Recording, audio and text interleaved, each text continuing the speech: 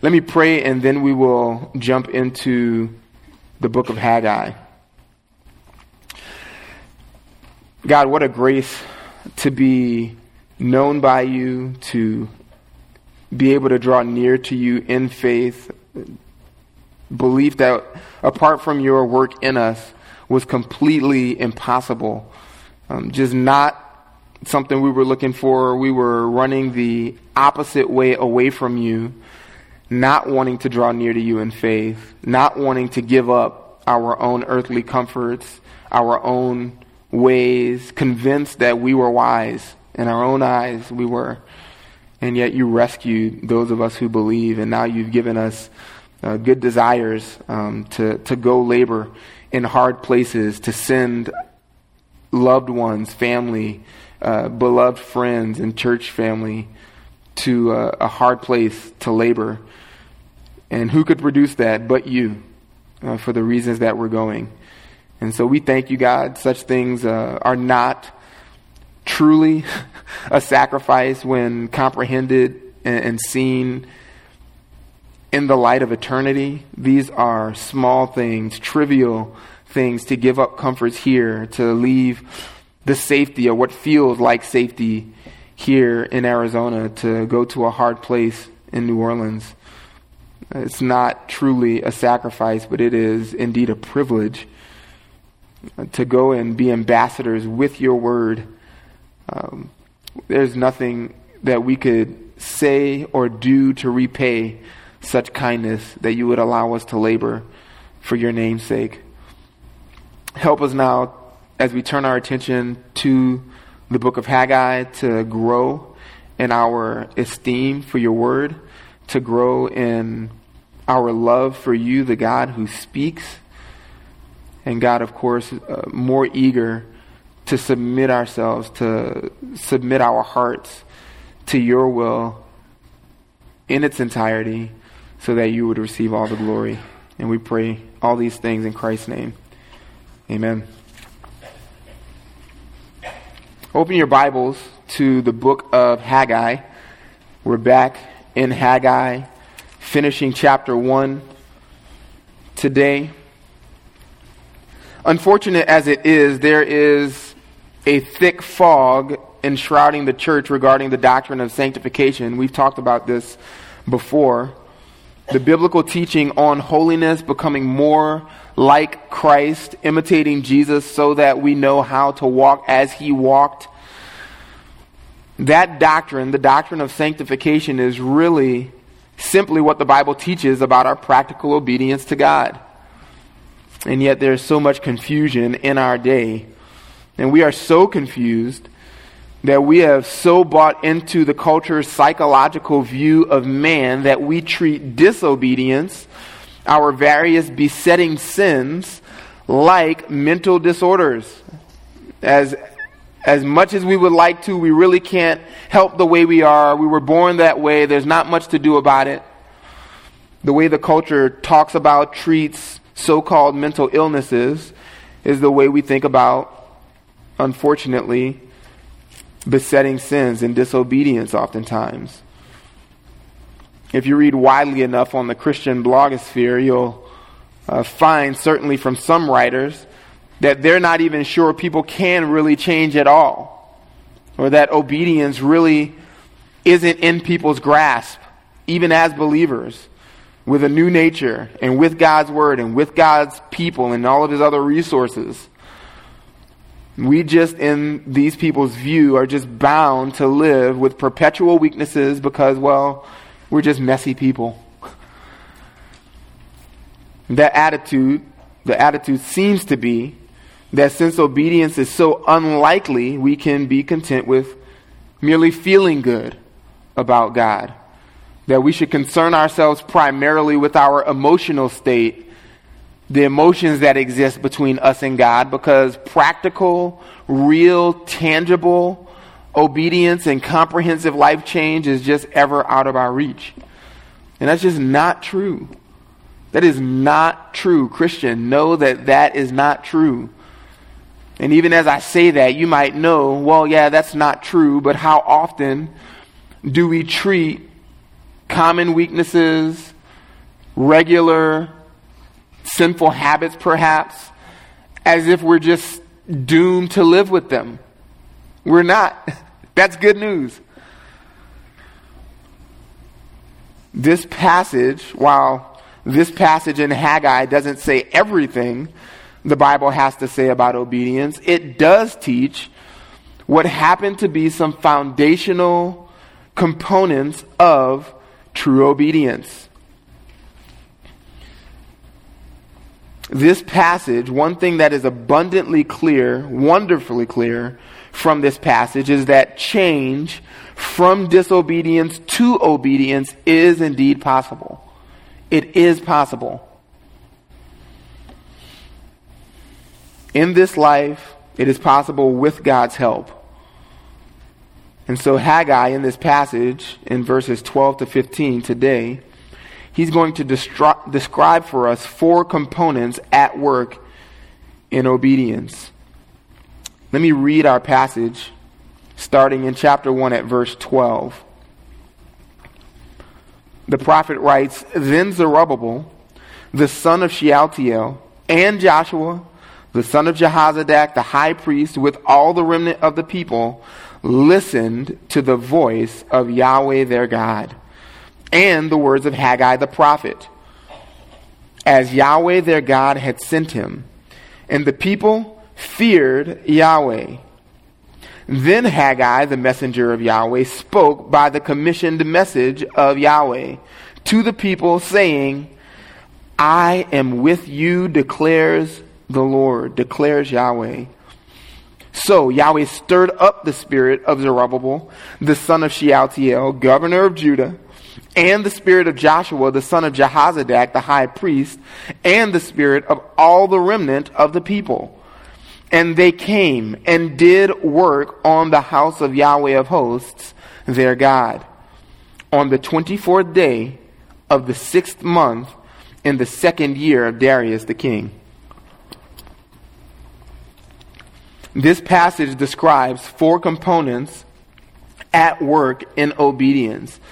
As Haggai records for us the historical details of God's remnant rebuilding God's house, at least 4 components to their obedience become evident. And these components that were at work in the remnant's obedience in the past, these are abiding principles for us in the present. In other words, what we happen to read, what we read happened historically, still applies to us in principle today.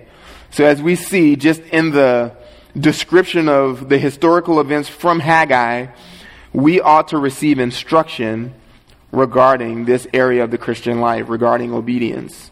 And the first component at work in obedience is this. Number 1, proper reception. Proper reception, verse 12.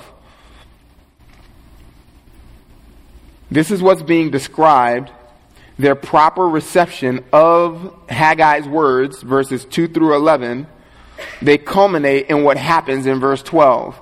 And I want you to notice there's lots of words in verse 12, but all of those words orbit around one word, and it is the word listened. Listened. Everything that verse 12 says finds its relationship to the verb listened. He listened is the simple verb. He listened. It refers to Zerubbabel and Jehozadak with him, and with them all the people. A singular verb referring to 3 categories, if you will. Zerubbabel, Jehozadak, and the people. They all did this. They all listened. This is the word being heeded. This is the word being heeded. It was heralded, we saw that last week, from the prophet. He declared what God said, and he faithfully did so, as we'll see in our passage. And the word that was heralded was immediately heeded by the people. This is phenomenal obedience. This is admirable obedience, is what we're seeing. In verse 15, it tells us the date associated with these events, especially when the work on the house began. So this second section in the book comes with a date in verse 15. We just read that at the end. 24th day, 6th month, 2nd year of King Darius. So this is 23 days later than the date that was mentioned in verse 1, which was the first day of that same month. Between the time that they heard the rebuke from God and the time that they actually went to work on the house, only 23 days elapsed. And commentators differ about why that lapse. I think the best explanation for a lapse of 23 days, the time that it would have taken them to gather materials, to organize and arrange themselves, and to do those things in the midst of a harvest season, I think that accounts well for why they didn't actually start the work for 23 days. This isn't delayed obedience. This is the amount of time that immediate obedience took them to actually put their hands to the work and begin rebuilding the temple. I want to just make one correction on something I said last week. Darius the king, Darius was a Persian king, not a Median king. Darius the Mede that we hear about in Daniel. So for whatever that's worth, these men were about 100 years apart, likely.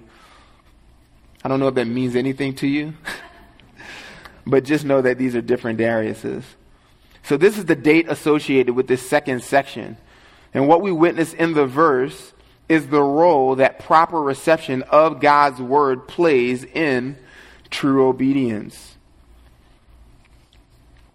Just note that the remnant's obedience, this is the leaders included, Zerubbabel and Joshua, the governor or civic leader in Zerubbabel, and the religious leader, the high priest at the time, Joshua, and all the people, that remnant, how they heard the word was of utmost importance. How they properly received the word is what's in view in verse 12. This involved hearing the word rightly, assessing the word rightly, and applying the word rightly. When it comes to how the word is received by a church, by a corporate group of people, or an individual, all of these things must be at play if true obedience would be the result. When they listened, when you listen, these things must happen. A right hearing of the word, a right assessing of the word, and a right applying or application of God's word. Just notice how they heard the word in verse 12. The word comes, verses 2 through 11, and then it names the leaders and the remnant, and it says they what? Listened. They listened to the voice of Yahweh their God and the words of Haggai the prophet. Very important details. When the word came, it came through a human medium, a prophet, Haggai. And they didn't hear it as the words of mere man. So when they listened, their hearing the word rightly involved hearing it as God's voice in Haggai's words. And you can't draw a distinction between them because they are joined by that small conjunction and. They didn't listen to the words of Haggai then to the voice of God, or listen to the voice of God and then sometime later or in a different way hear the words of Haggai. The point here is their right hearing involved hearing God's voice simultaneously as it came through man, this human prophet. And every time you open your Bible, that should be happening. You should be inclining your heart, inclining your ear to hear God through the human vessel, the prophet who wrote. That's good hermeneutics. A good way to interpret, if you will, God's word. never draw a distinction between the human writer in Scripture, that's the biblical writer, lowercase a, and the divine author, capital A. There is no distinction here. And in the same way, every time we open up God's words spoken through his prophets, now preserved for us in Scripture, we should receive them the same way. This is proper reception. And if you would obey God, you must receive God's words in this same way. The divine intention is coming through the human words, the human author. Also, the proper reception included assessing the words rightly. The voice of Yahweh their God came through or with the words of Haggai the prophet. And then what was their assessment? They listened. Remember, all of the phrases, all of the words have their relationship to listen. They listened as Yahweh their God had sent him. As Yahweh their God had sent him. The point here is, when they receive the word, their opinion or assessment of the word is that it was actually God's words. As Yahweh their God had sent him is how they received it. So the divine intention, what God intended in sending Haggai, they accepted. And so the humble acceptance is also in view. How did they assess this? This is divine. And so they humbly received it. Proverbs 2:1 says the same thing. Human father, Solomon, tells his son, if you receive my words, if you just receive them, come to them, they're coming to you, your job is to hold out an empty hand and just take them for what they are, for what they say, whether they offer rebuke or encouragement, comfort or warning. Just take them is the idea. And the people did this. They listened to God's voice, to the words of Haggai, how as Yahweh their God had sent Haggai. This same principle is evident in other places. I want to just show you this in a couple other places. Go to Exodus chapter 14. Again, we find ourselves back in the Pentateuch. Exodus 14. And this is Moses' own commentary as he speaks for God, writing the Torah, of the people's response when they saw the Egyptians drowned in the Dead Sea. Exodus 14, verse 31. Then Israel saw the great hand, not just the hand, they saw the great hand which Yahweh had used against the Egyptians. And what did they do? The people feared the Lord and believed in Yahweh and in his servant Moses. Who did they believe? God or Moses? Yes, they did. They believed them both. How could it be any other way? The only access they had to God's word was through his prophet, through Moses being sent. And so in order to believe God, they had to believe Moses. Both of those things working in conjunction with each other. Fast forward to 2 Chronicles. 2 Chronicles, chapter 20, and verse 20.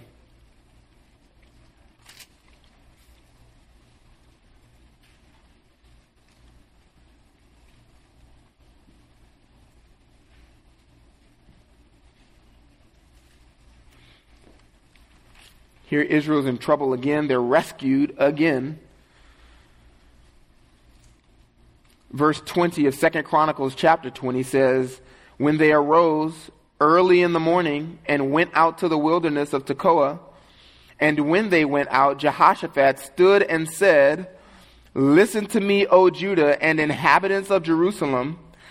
Establish your faith in Yahweh your God, and you will be established. Establish your faith in his prophets and succeed. Here, faith is duly warranted to the prophets and to the Lord. So to believe God as they're being encouraged before this victory, they're being encouraged to take faith, to have faith, put their faith in the Lord and in his prophets. What does this mean for us, this principle? Well, this means, like I've said, you can't divide God's words, the divine author, from the human author. But when you open your Bible, are you prepared to believe the men that wrote it? Are you prepared to believe the men that wrote it? It's easy, you think, to believe God. He's perfect, without flaw, only does what is right. Do you trust that God when he spoke, as he spoke, through these human vehicles? Flawed though they were. What they did not err in doing was writing Scripture. We can agree that the men that wrote the book are flawed. They're not shy about chronicling their own faults. The point is, God used flawed men to write perfectly, flawlessly. Proverbs 30 verse 5 says, every word of the Lord is tested and in the end proves true.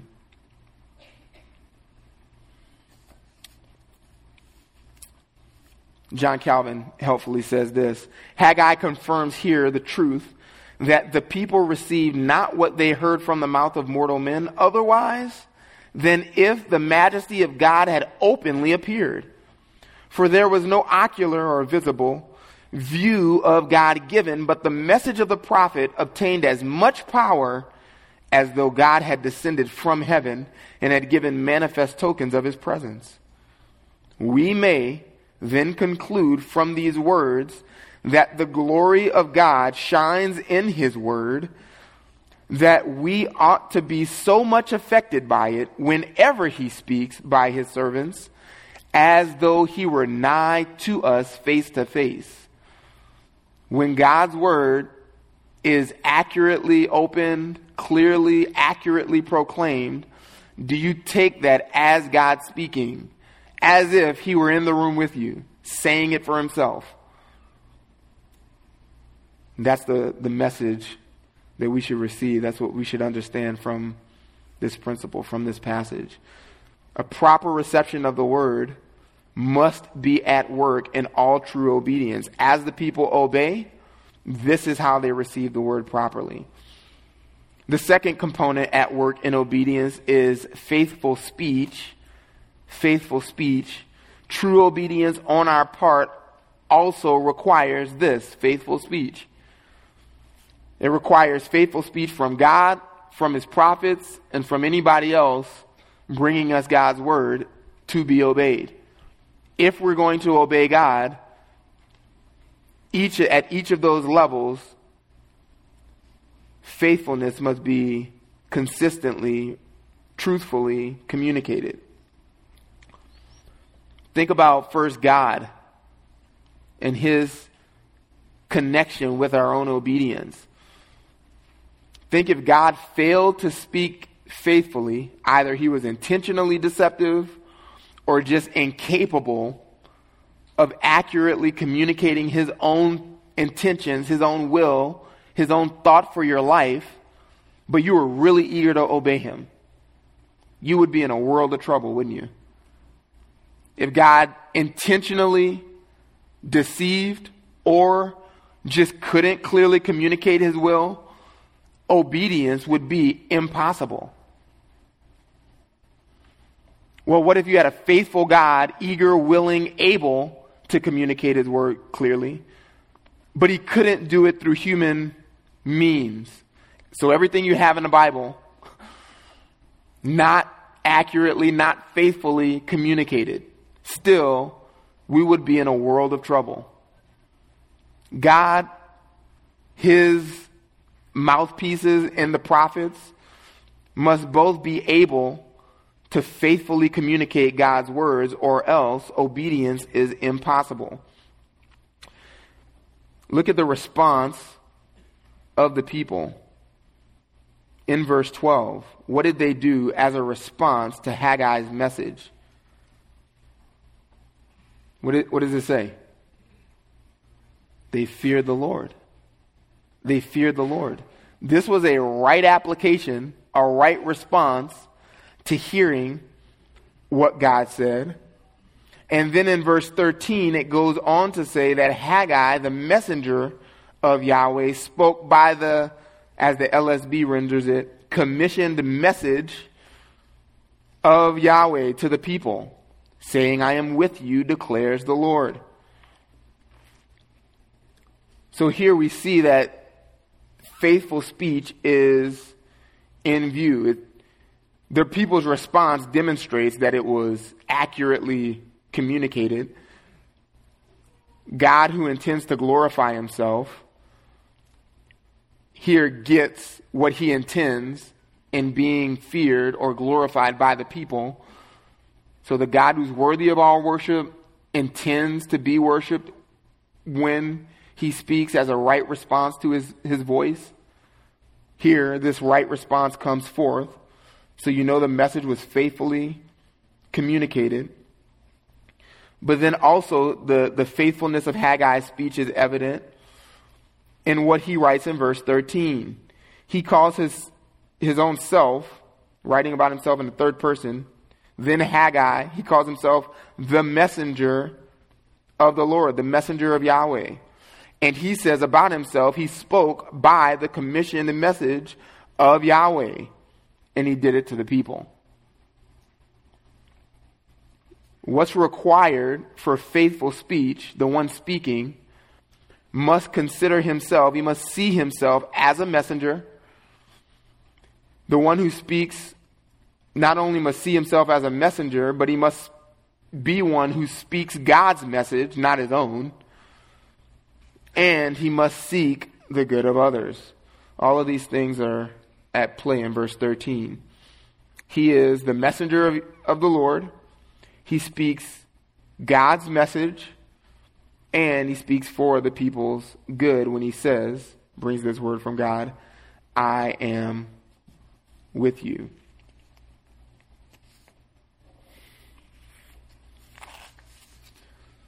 So he's faithful to his duty. He doesn't. It's helpful to just notice that here Haggai, he's just the messenger, a mere messenger, right? Bold, speaks with authority, takes the lead in causing the house to be rebuilt. Those are significant duties in his role, but still he's just a messenger. That means the message is not his own. He doesn't have a right to go say to the people what he wants to say. He's been given something, and his quality as a messenger is determined solely on the basis of his adherence to that message. How well can you say what I told you to say? That's it. And so he does that. He speaks by this commissioned message, this formal, authoritative declaration that has to come from God. He did that, of course, in what we've already seen in verses 2 through 11. But he does that again now that you have a listening people, a people fearing the Lord. He brings now again new revelation from God in these few words. I am with you, declares the Lord. I am with you, declares the Lord. This is, for a people who is eager to obey God, this is all they needed next. A brief, encouraging word from the Lord. I am with you, declares the Lord. God here speaking for himself, not only assures the people of his empowering presence. We'll get to that in a second. not only of his presence with them to empower the work that they've taken up to do, that they've purposed to do in their hearts at this point because they fear God now, but he also reminds them that he's the one that said it, declares the Lord. It's kind of like me sending one of my kids, go tell mom, quote, I like you a lot, declares dad, says dad. Right? I want you to know it's coming from dad for sure. And this is what God is doing. God apparently is not only interested in speaking to his people, but he's interested in his people knowing that it's him speaking. And so he does this, assures them that this is indeed not just the words of Haggai, this is coming directly from the mouth of God. And so he strengthens the people in this way. God strengthens his people in this way. Which leads us to our third component at work in obedience, and that is divine involvement. Divine involvement. Obedience doesn't happen without any of these things. A proper reception of God's word, faithful heralding, faithful speech, and communication of God's message, but certainly it can't happen without this. Divine involvement. The point is God must produce obedience in his people. And anytime any of us has ever obeyed God, we have had God to thank for it. All praise be to God for any ounce of obedience. Divine involvement. We see this in the very encouragement that Haggai gave. I am with you, declares Yahweh. So here he is assuring his people of his empowering presence. He's actually granting this people who's listening to his voice his empowering presence. That means I'm there with you in the work. It's not an either or. I'm with you or I'm causing you or for you in what you're doing, but it's both. I'm with you as you undertake your acts of obedience. As you go about, as you have purpose now, out of a fear of me, to obey me and to rebuild the house. He said that just verses up, go up to the mountains, verse 8, bring wood, rebuild the house, so that I would be pleased and I would be glorified. The people heard that. Okay, so that we would be acceptable to God, he would be pleased. We got to glorify him by building the house. And now that is their attitude, they're listening. Now he's bringing an encouraging word. And you need to know, as you do it, I'm with you. I'm for you. I'm going to empower the work. Tremendous implications for us. Here's a couple things to consider. They haven't even completed the obedience yet. They're not done obeying. And God is already eager to assure them that he's with them. The encouragement comes as soon as, at the first glimpse of a desire and an inclination to obey. Think about you parents. Do we do this with our children? Right? As soon as we see an inclination to obey, as soon as there's a movement, any movement toward obedience, are we there eager to urge them on, eager to encourage them, eager to strengthen their hand to follow through? That's what God's doing for his people. It is a remarkable display of God's tenderness and eagerness to bear with his people, even in their weaknesses, so that they know of his approval as soon as he can give it.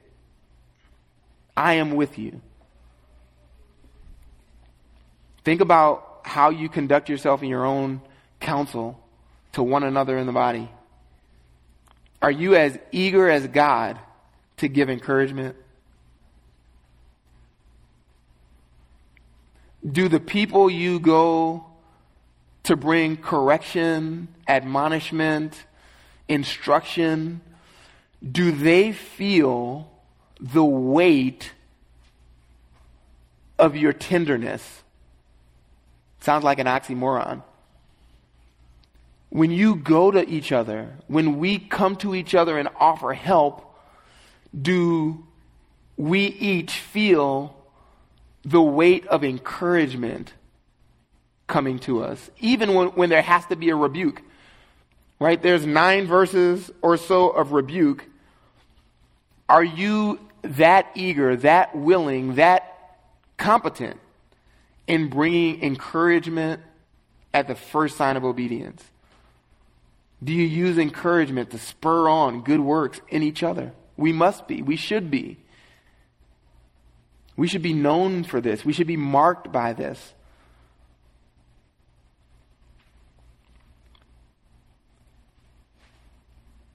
I want you to notice that as God grants his empowering presence in this encouraging word, I want you to notice the timing of the utterance as well as the timing of the blessing. When does he say this that he is with them, this good word, this blessed word, if you will? He says, I am with you. That's present tense right now. Not I will be if you just keep on. No, I am with you right now. And you should think of God that way. In your most meager efforts to obey him, he is with you.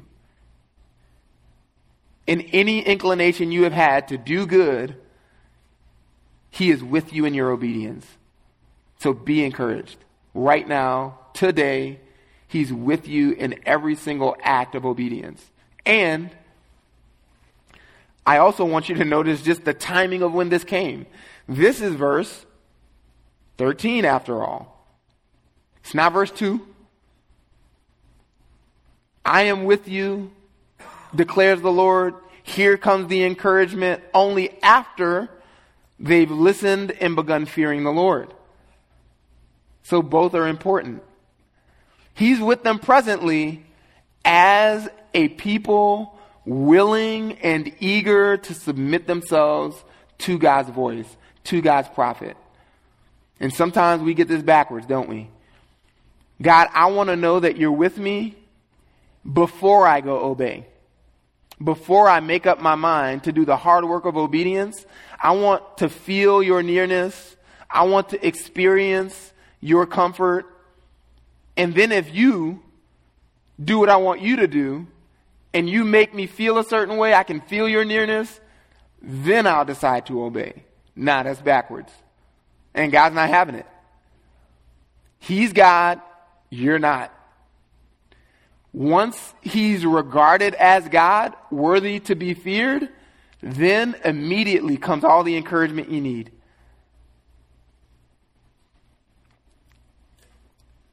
And how do we know, even at this point, as soon as they listen, I want to just draw your attention to another detail, very different from what we've seen so far.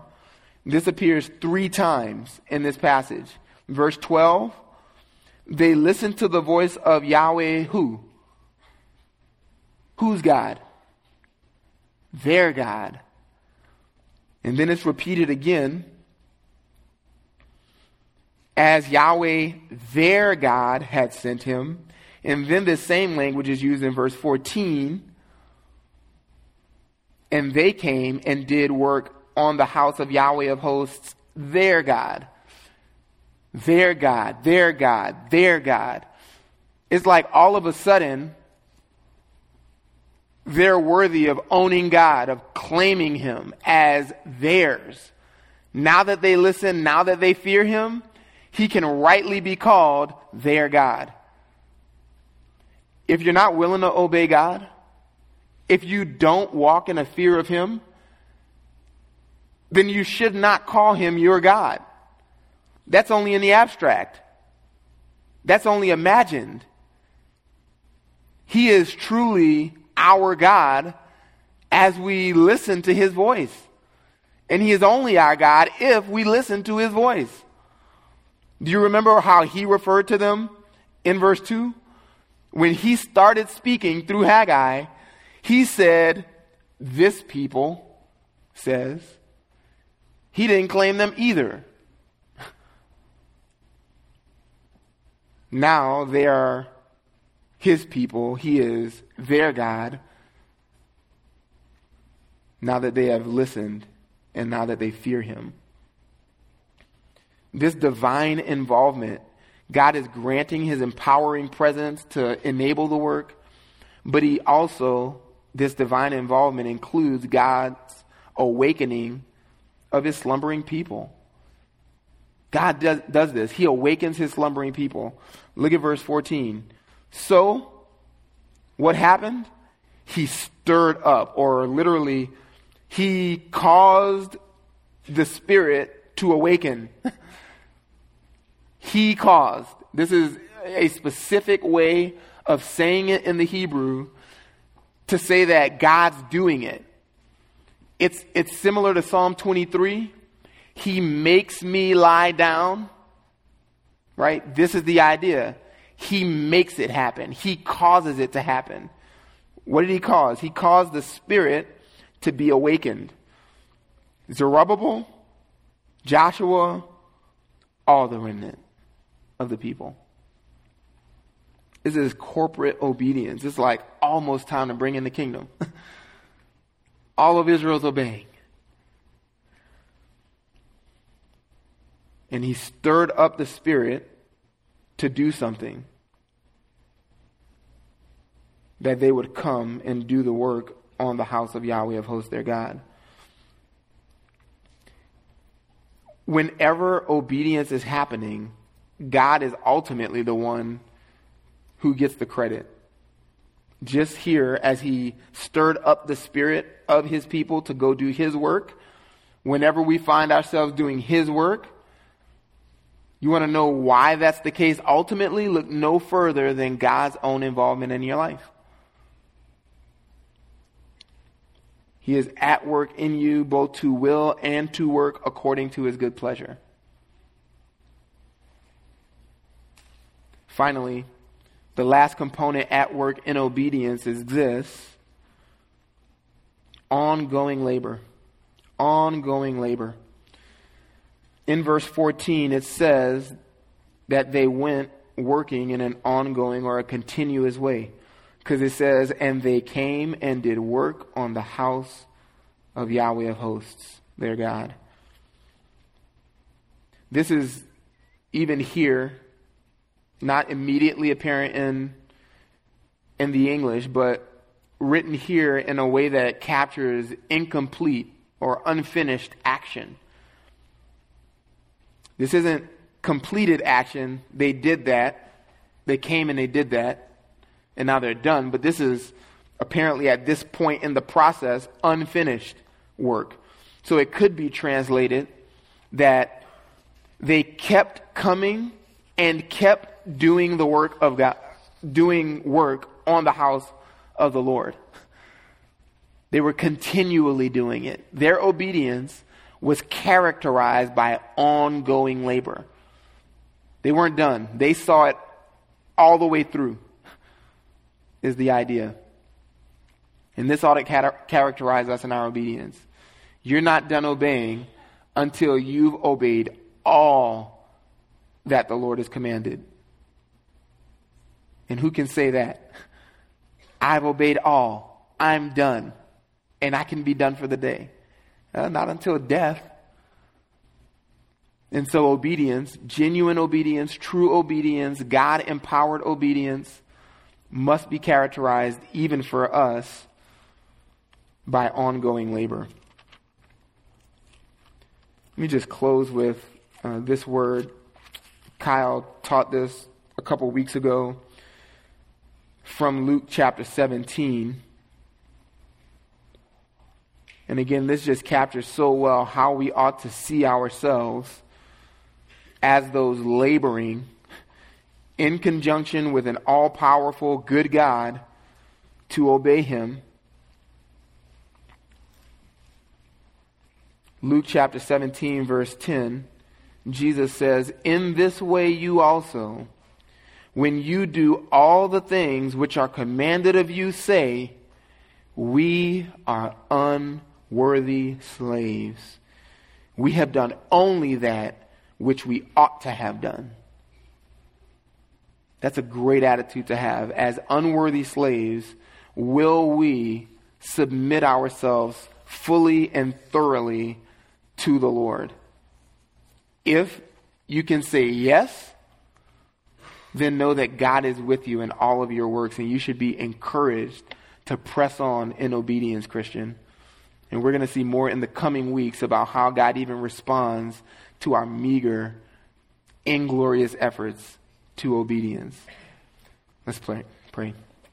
God, thank you for such an encouraging word that ought to compel us forward in our efforts to know you as we seek to press into the kingdom that is coming, where Jesus will perfectly reign, subduing all of his enemies, reversing the curse so that creation perfectly works with man under his authority for the first time since Eden. God, would you give us encouragement and comforts along the way as we look to you as our sufficient help, sufficient guide, our good shepherd, to empower all of our efforts to obey you so that you are glorified in the world, so that your name is exalted, so that this church, even Grace Bible Church, is a good pillar upholding the truth. We pray all these things in Christ's name. Amen.